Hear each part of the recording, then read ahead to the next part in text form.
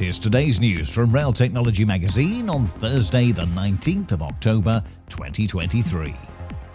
Pay-as-you-go transport in Manchester could be a reality as Transport for Greater Manchester and Great British Railways have begun working on ways to integrate rail into the region's ambitious B network. The new partnership is working on trials of the technology on rail in 2025. Chicago's Metra has been awarded a grant to purchase zero-emission train sets for its network.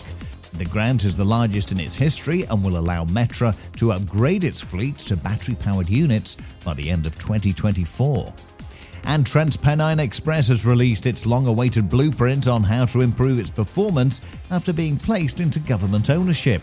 In it, the operator has outlined its plans to overhaul its Class 185 trains, as well as outlining its specifications for its new fleet, which it hopes will allow for the phasing out of its diesel fleet once electrification is achieved on the TransPennine main line.